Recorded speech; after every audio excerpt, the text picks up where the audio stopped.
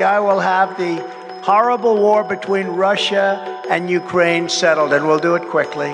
The commitment of the United States to our NATO alliance and Article 5 is rock solid. International humanitarian law must be respected.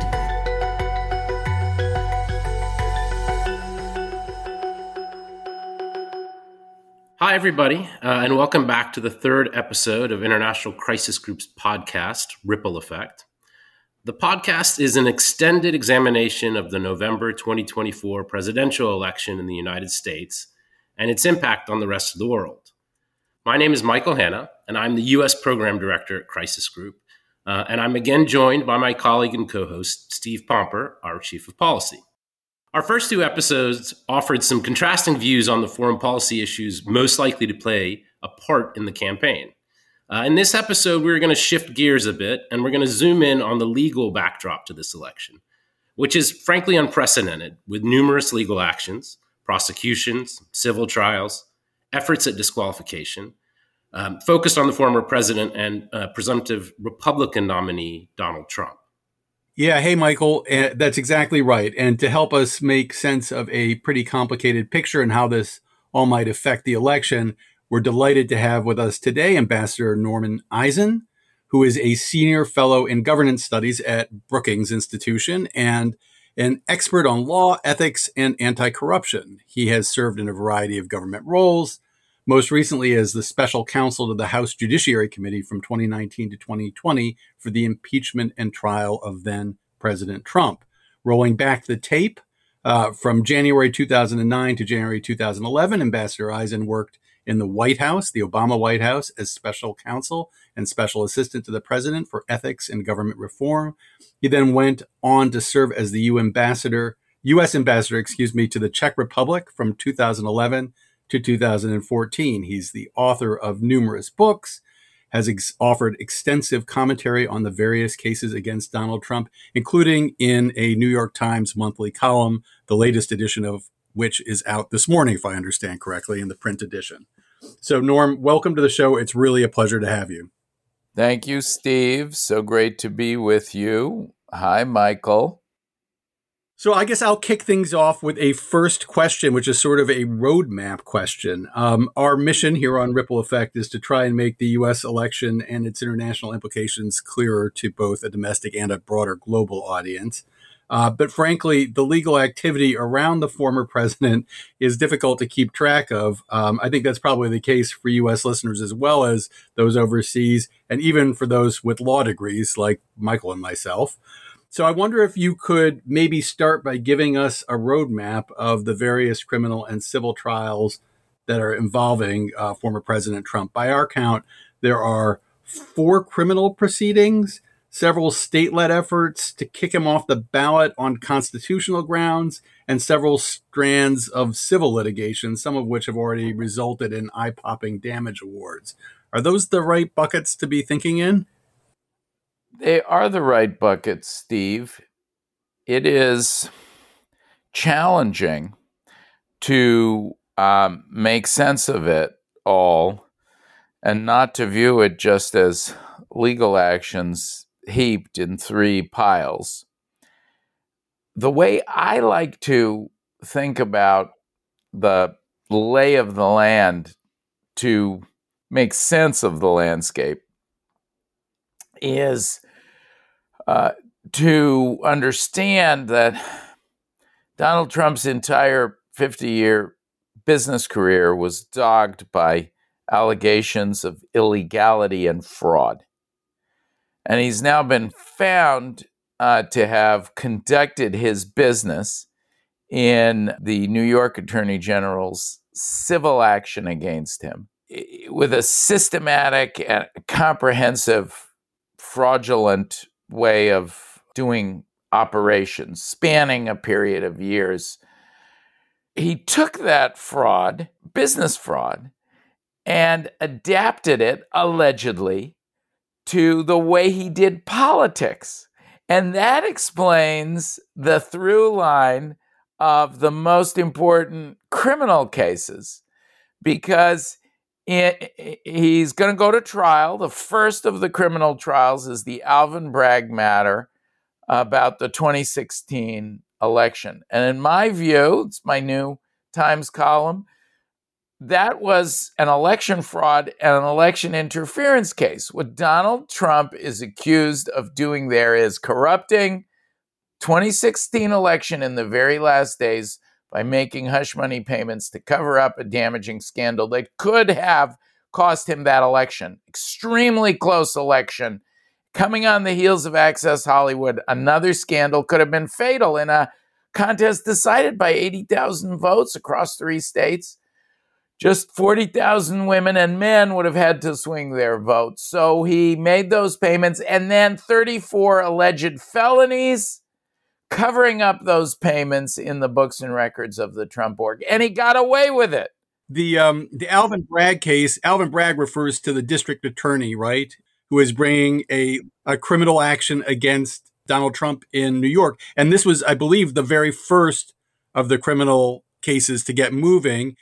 And it's interesting because it's a state case. It's a state criminal case, which means that it's beyond the capacity of any president to pardon, including if President Trump were to be reelected. So there's a lot of focus on it for that, among other reasons. I just want to make sure to get that context in. And you mean Alvin Bragg? Alvin Bragg's name is not a household word all over the world where they're listening to this podcast. It will now be. Manhattan DA Alvin Bragg, a very experienced federal and state prosecutor who's done a very good job in seeing this case through. So that 2016 election interference, making those payments to block revelation of a scandal, and then covering them up, 34 serious felony violations in New York. They carry jail time if convicted, possible jail time. I think Trump, if convicted, is likely to get a jail sentence.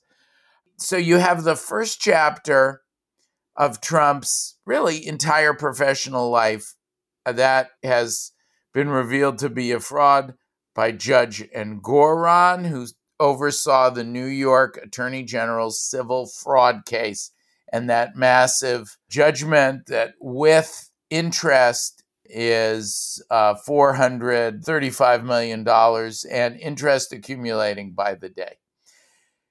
Then you have chapter 2, which is the 2016. He applied that fraud at the end of the election to win the election and cover it up. And so far, he's gotten away with it. Certainly, he seemed to have gotten off scot-free. So 2020, he went large with his election fraud, and that is the federal case brought by special counsel Jack Smith for the attempted coup.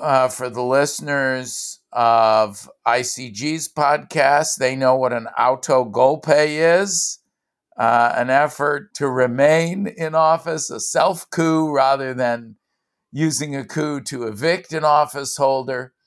That's 2020. That's special counsel Jack Smith. In fact, he's charged the case as, among other things, a fraud against the United States. What could be a bigger fraud against democracy than losing an election and claiming you won, blocking, the rightful winner so that you can stay in office?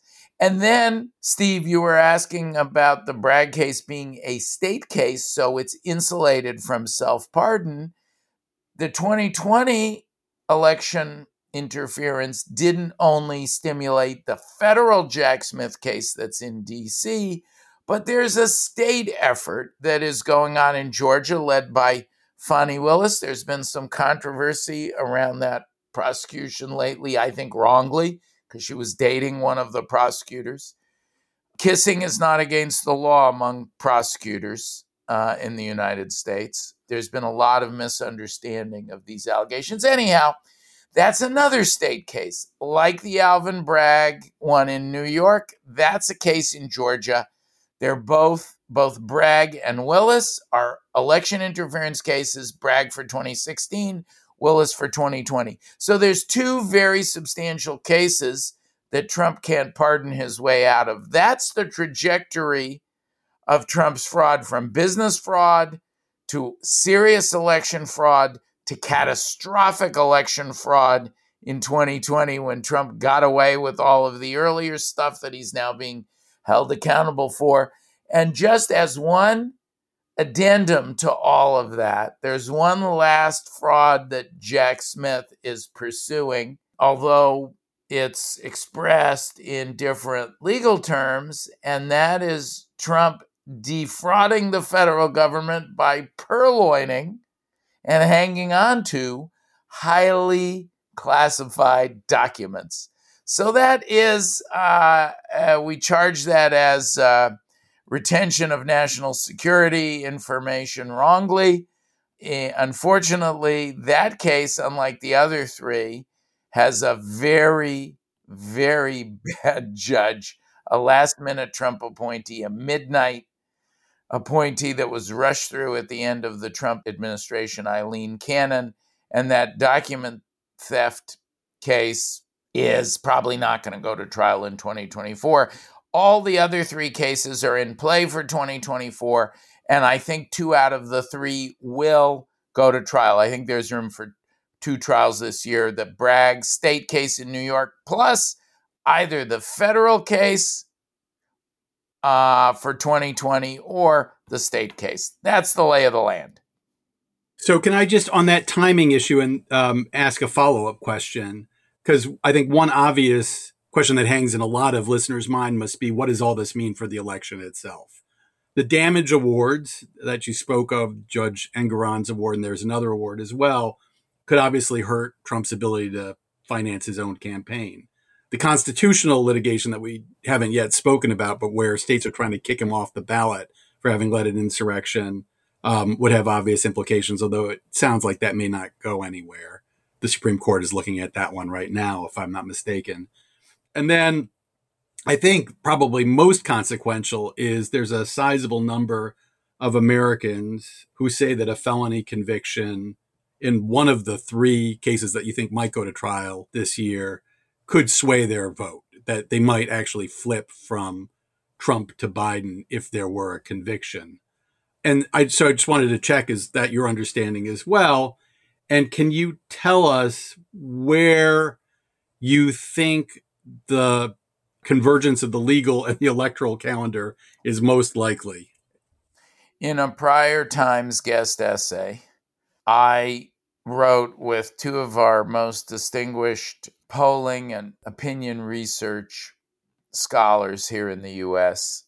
about the electoral impacts of all this. Where is it going? The polls fluctuate on Biden and Trump, with most polls showing that voters aren't fully paying attention yet. Trump seems to enjoy a very slight lead. There's a new poll I just saw this morning from Quinnipiac. It's a good pollster, tends to have a slight pro-Biden tilt, which has Biden up by 4 points nationally. But when Trump is convicted and sentenced in these polls, and we looked at dozens of them over the entire course of 2023, the effect on the election outcome for Trump is cataclysmic. For example, in the big New York Times Siena poll of the swing states that garnered so much attention towards the end of the year, Trump was up on average 5 points, on average 5 points across the 6 states that are likely to decide the election, where the margins tend to be very close. When Trump is convicted and sentenced, and the individuals, the voters polled, are presented with that fact, the margin swings to +9 Biden, a 14-point swing. It's even more pronounced among key voting blocks. Among youth voters, it's over 30-point swing if and when Trump is convicted and sentenced. So that is the bottom line. We're going to be looking to these court proceedings, all of us as Americans, not as they are now, accused or alleged crime, but for decisions by a jury of our peers, of voters' peers, folks like them, was there a crime or not? And that seems to be when the electoral impacts are felt. So, assuming the trials go, they will have a very substantial effect. Norm, if I could, because just picking up on the idea that these trials could have a substantial political effect, I mean, obviously, then the political context could hardly be more consequential. And of course, it's unfolding in this highly polarized environment here in the United States. It has, in effect, led to some criticism that these various legal proceedings are inherently political intent in their intent. And, Harvard law professor Jack Goldsmith, a Republican, but also a pretty frequent Trump critic, he's argued that Jack Smith, the special counsel who's leading the DOJ prosecutorial efforts in the two federal cases, is acting with basically specific political goals tied to the electoral calendar. And his argument is that violates Department of Justice rules. And of course, you're arguing that, in fact, these proceedings are highly consequential in electoral terms. Do you think this line of criticism makes sense? Do you think that the others have argued that voters should have a choice here, and that this is an effort to make an end run effectively around democratic process? Do you think any of that is valid criticism? I take the strongest exception to my smart, but in this case, deeply wrong colleague, Jack Goldsmith, who's the co-founder of Brookings Lawfare Project. The notion that the American people are not entitled to a speedy adjudication of this case is abhorrent. The backdrop against which these judgments on timing have to be made is federal law, and that includes the Speedy Trial Act. Congress has said we should decide criminal cases quickly. That is not about the rights of the defendants in those cases to have fast answers, although that factors in. It's about the public interest in the speedy resolution of criminal trials. So Goldsmith is not arguing that the Speedy Trial Act is unconstitutional. And the same factors that apply in any federal criminal case to mandate as fast a resolution of the matter as is consistent with due process apply here even more strongly. What could be more important to the public interest than knowing if an individual who's accused of abusing the powers of the Oval Office to wrongly seek power, as dangerous a criminal conspiracy as ever existed in American history, and that same individual is attempting to obtain those powers again, we need to know what a jury of Americans, his peers and our peers, say about what happened. There's no reason to make an exception for this case against that backdrop. The actual text that Goldsmith points to, the DOJ policy and practices, say no such thing. Trials of political figures have run up to election, the eve of the election, as in Senator Ted Stevens' corruption trial when he was running for re-election.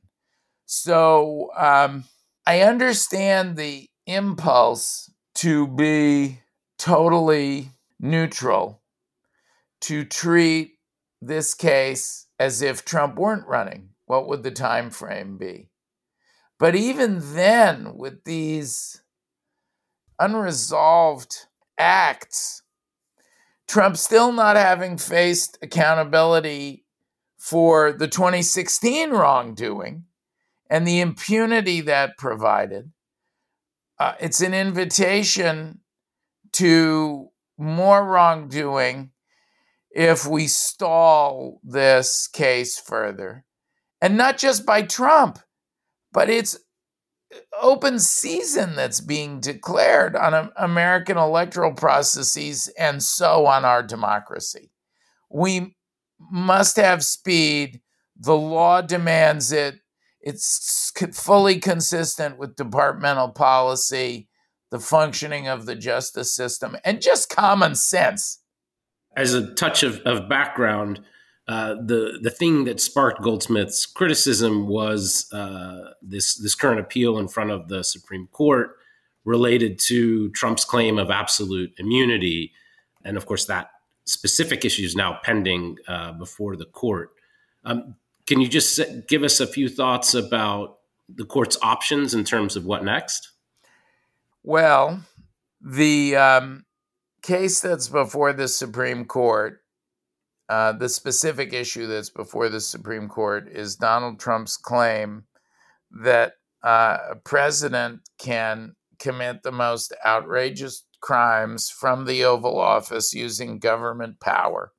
And unless he's impeached and removed, which has never happened in over 240 years of American constitutional, almost 240 years of American constitutional history, there's nothing that you can do about it. And the famous example came from the argument in the DC Circuit. Short of impeachment, if you ordered SEAL Team 6 to go out and assassinate your political opponent, is there nothing that could be done about that? They asked that of Trump's lawyer. And the answer was yes, there's nothing that can be done about that. So that argument can't be right. And that argument is not going to succeed at the Supreme Court, in part because if the Supreme Court endorses that and Trump returns to power, he might send SEAL Team 6 for them if he doesn't like their decisions. He's already kvetched about some of the people on that court who he put there not resolving cases about him to his satisfaction. So they're not going to endorse that. The only question is when. Are they going to handle it on an expedited fashion, or are they going to drag their heels? There is some evidence of both. They rejected a prior attempt to go fast that Jack Smith made. He tried to go straight to them and skip the intermediate appeals, and they didn't like that. So that suggests they don't want to go fast. But they scheduled the briefing on his renewed motion for a stay pretty quickly. They gave a week for the briefing in this round at the Supreme Court that we're now in. That 1 week deadline has passed, and we're waiting any day. I don't think we'll have to wait too long to find out, are they going to take the road of extreme speed? They can decide things in days, like in the Bush v. Gore 2000 election controversy. Will they take a medium speed, fast but medium, like U.S. v. Nixon, or another case, Steve, that you alluded to, the 14th Amendment case from Colorado that's trying to disqualify Trump right now? An organization that I co-founded has been the lead in pushing that case. Will they do medium, or will they do the normal and slow process, which would not give us a decision until the summer, which might or might not be too late to get this case to trial in 2024. The Georgia case is the backup plan, however. So, all accountability does not rise or fall on the federal election case as the companion piece to the 2016 election case that DA Alvin Bragg has in Manhattan. So if I can just play the devil's advocate a little bit here, Norm, I think one question I've had is whether all four of these cases don't have slightly wobbly legs. So you have the New York case, which I think has been criticized because it's not really clear that the underlying state charge, which is falsification of business documents, is more than a misdemeanor. And the prosecutor has had to make a couple of moves to try and turn it into a felony count. And also, I think in the view of the American public, a New York jury, which New York being a fairly liberal jurisdiction, a conviction from a New York jury may not have the same weight as some of the other potential convictions that we're talking about. So you've got New York in that bucket. Then you have Georgia, where the issue isn't just a romance between the prosecutor and one of the people who she hired to bring in or brought in to help with the case, but also the idea that some of the money that may have gone to that helper was then used to buy the two of them vacations and things like that. There's just a whiff of impropriety around it. And then you have the case that we were just talking about, the January 6th case, where you've got noted scholars casting aspersions on the push to judgment. Whether that's right or wrong, we just had a debate about it, but certainly that's going to lodge in the public's mind as a potential issue. And then you have the classified documents case at Mar-a-Lago, where you have a judge who's clearly not interested in moving this before the election. So one may agree or disagree, but it does lead me to wonder whether or not those who would like to see Joe Biden prevail in this election are hoping that legal proceedings are going to help deliver him a victory, may be overweighting or over-hoping for what those legal cases are going to provide, because there seems like there's a lot of legal contingency and other contingency that could keep them from delivering the election for him. What do you think about that? I think that we have learned, Steve, that it's not easy to prosecute Donald Trump. And he sometimes skillfully and with the help of outstanding counsel, including my former criminal law colleague, John Lauro, who's one of his lead lawyers. We practiced criminal law together as defense lawyers. And sometimes clumsily, with the help of, if you can call it that, with lawyers like that, who needs enemies, the help of his incompetent and bumbling counsel like Alina Habba. Thankfully, I've never had anything to do with her. Trump has effectively complicated the path towards accountability. I reject the criticisms of the cases, but I recognize the challenges that Trump's sometimes very effective demagoguery and the checks and balances that are a part of the American judicial system. We're supposed to test every criminal case. I was a criminal defense lawyer. And, we take great pride in, since John Adams represented the British redcoats in the Revolutionary era, representing the unpopular, the hated, and putting the government to its proof. I can tell you my former colleague, John Lauro, is certainly committed to that. That being said, I'll just do the cases. I'll just address each of the principal critiques of the cases in order. The 2016 case is not legally defective. All of the arguments about the invalidity of using New York's books and records felony statute that gave rise to 34 counts have been tested by the courts. Trump tried, there was a controversy when the case was filed. Again, I wrote in the Times saying it was a good case, as we say in criminal law parlance in the United States, a righteous case, and that all these arguments would fail about, can you prosecute a federal wrongdoing by a presidential candidate, interference, in an election under New York state law? Is it what we call preempted, knocked out by federal interests? All failed. Trump's arguments were so weak that they were rejected by a federal judge in New York. And then Trump dropped his appeal. Trump just lost 5 motions to dismiss back in state court before Judge Merchan. That is a strong case. It is going to withstand appeal. I think it's very likely that Donald Trump is convicted, and it is likely that he is sentenced to a term of incarceration. Coming next to the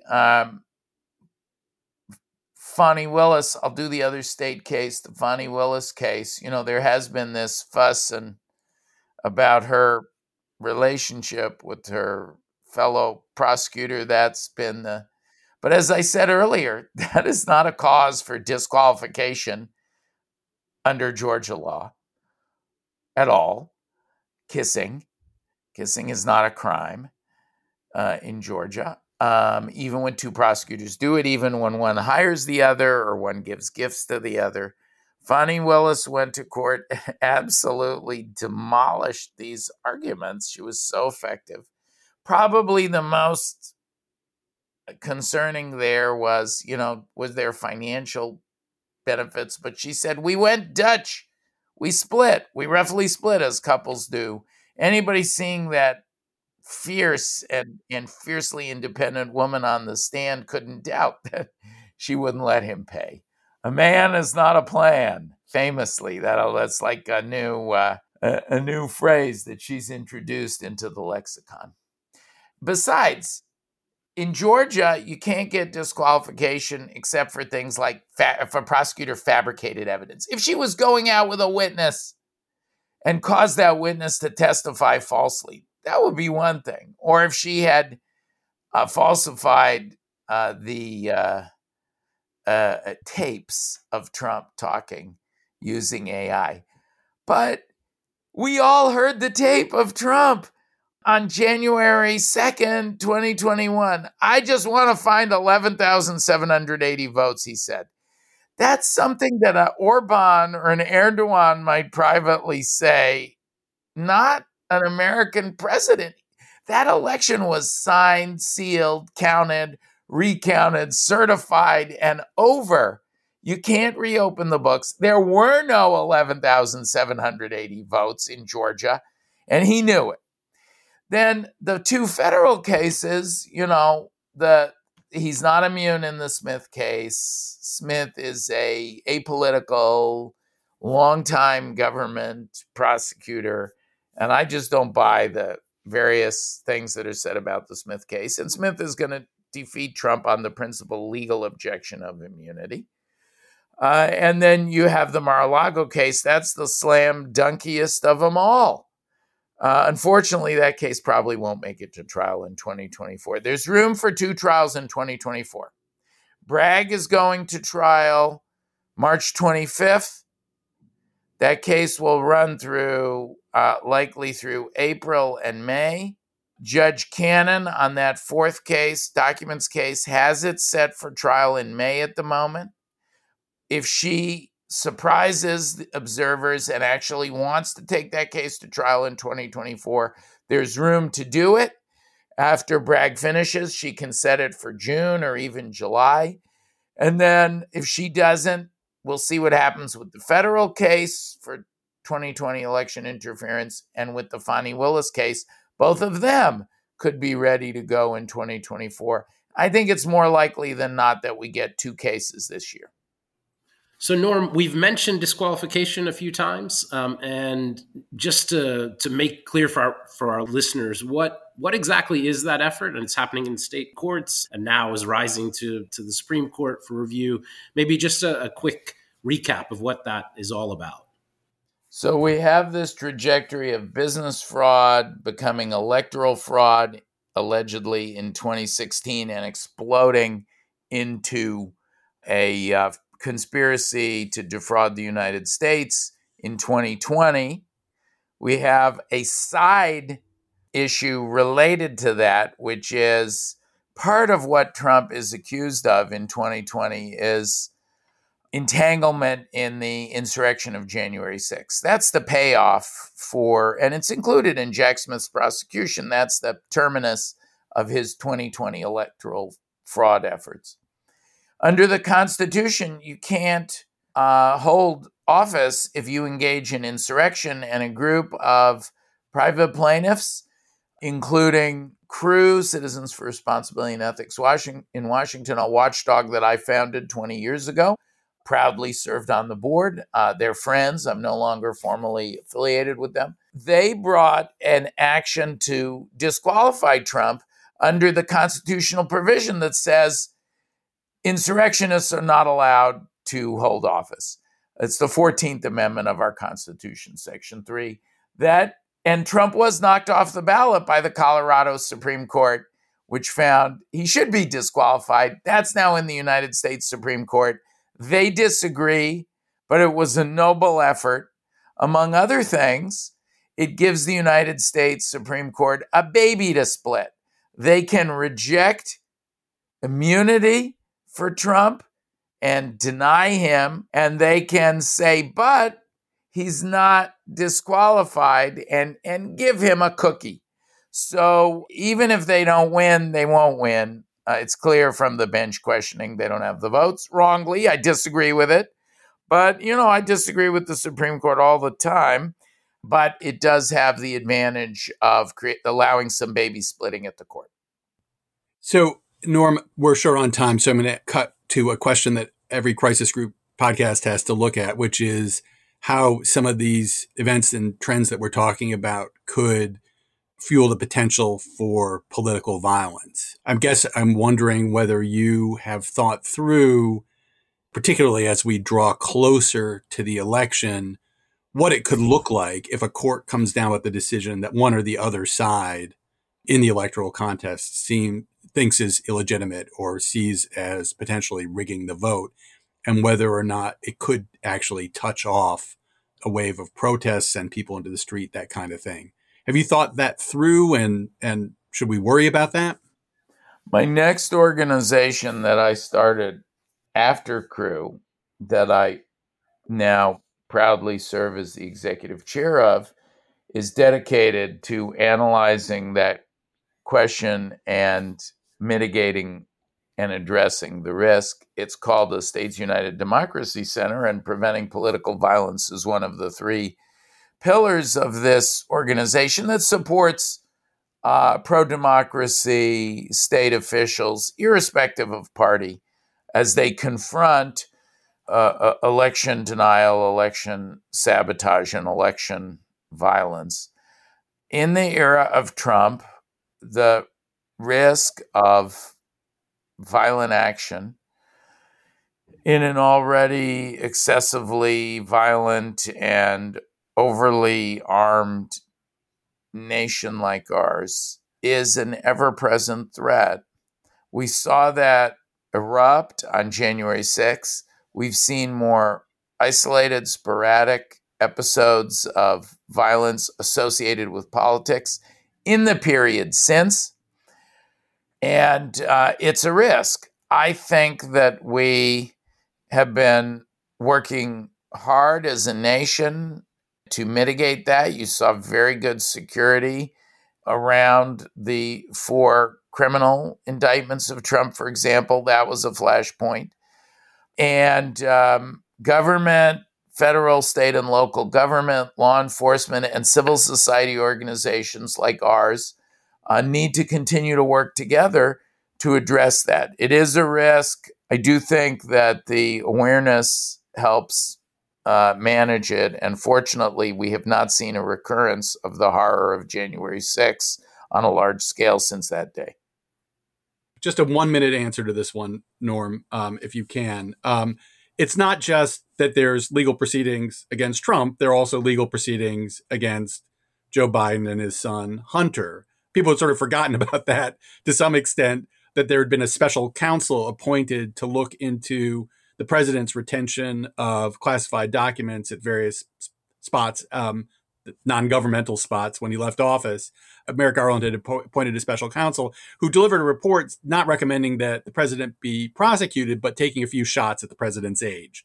and capacity. Are there other shoes that might drop that, that we should be looking at on the other side of the ledger?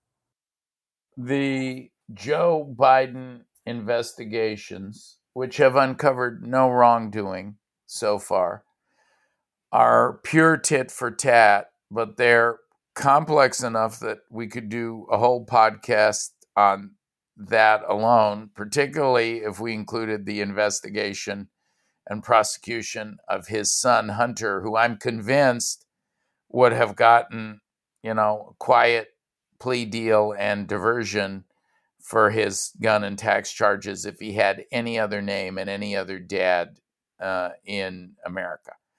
I thought the Robert Hur special counsel investigation of Biden was legitimate, that Biden should not have handled those documents the way he did, but there were a few free-floating, untethered editorial lines, particularly in the introduction to the special counsel report, that were just gratuitous digs. Violates DOJ policy to do that with an uncharged individual.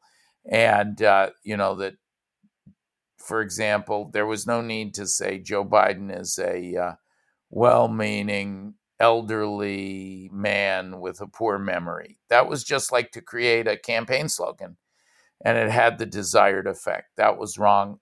There was confusion created in the introduction to that document about whether Biden willfully held these documents. There was a very poorly phrased sentence that was taken out of context. If you read the whole report, it's clear there's no evidence of willful mishandling of classified materials.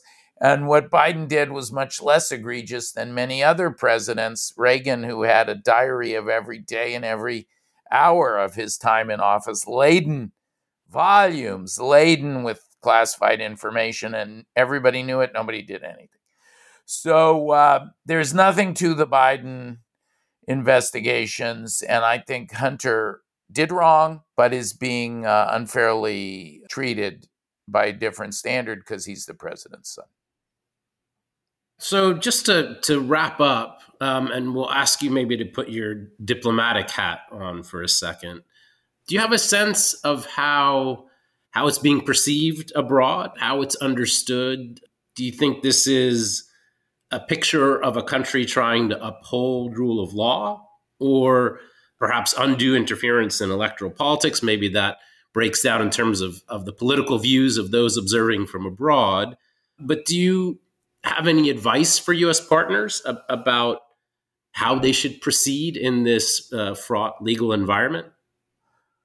Well, I hope they'll listen to this podcast, because guided by your occasional reminders to KISS, as we sometimes say here, keep it simple, stupid, we have unpacked this trajectory of business fraud, 2016 election fraud, and then the big kahuna when Trump got away with that long pattern of fraud of the 2020 fraud and election interference. I think that ours is a story of democratic accountability.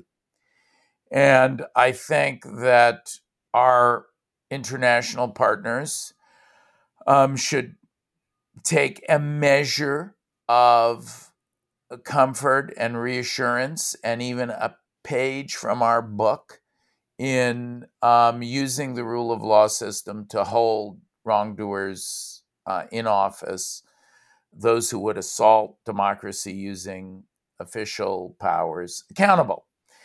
They can't help but be anxious about the same uncertainties and the messiness and slowness and complexity of it all, because of what it says about the imperfections, like all human systems, of a rule of law system, particularly one. All American systems are built with a bias towards checking and balancing official power. And we see how that can be deployed in these cases. And then, of course, there's another layer in that mixed cocktail of democratic accountability and rule of law uncertainty, there's another ingredient, and that is a president who seems fonder of our dictatorial adversaries, killers like Xi and Putin and the North Koreans, than he is of our allies. That's the payoff if accountability doesn't work, at least a possible payoff. So a powerful dose of uncertainty in there. And I can understand why sipping on that cocktail on a daily basis would create some queasy tummies. But I'll just leave you with the thought that I think we will see one and likely two criminal trials, that they will represent powerful democratic accountability, a reminder that no one is above the law. And the American people will respond in kind. That's not just my hope. That's backed by the data that I wrote about in the Times. And now we just have to brace ourselves for what's going to be a very eventful, uncertain, and consequential year, one of the most consequential in the long, almost 240-year history of our democracy. Norm, thank you so much for helping us unpack this tangle. We may ask you to rejoin us at some point down the course of the year as things continue to develop, because very few people can explain it as well as you can. We really appreciate it. With pleasure. Thanks, Steve. Thanks, Michael. And thanks to ICG for all the great things you do. Thanks.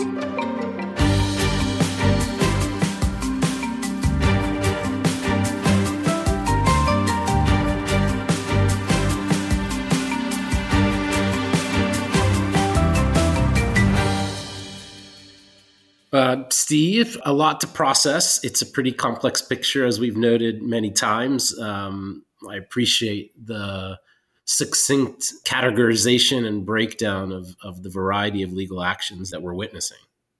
Yeah, I guess I'm still a little skeptical about the power of these cases to really shape the direction of this election. But I guess that could depend on how far and how fast they go in a year when there's going to be a lot going on. So we'll just have to see. Yeah, and very confident that at least one and perhaps two of these trials is going to take place, which I can hardly imagine what that would look like in the midst of a presidential campaign, but that might be our near-term future. So just to wrap up, I just wanted to thank our listeners for joining us once again. There were a variety of pieces and authors and noted throughout the podcast, and we will include links to all of those in the material for the podcast. We hope you'll come back next month when we come back for our 4th episode. Thank you. Thanks so much.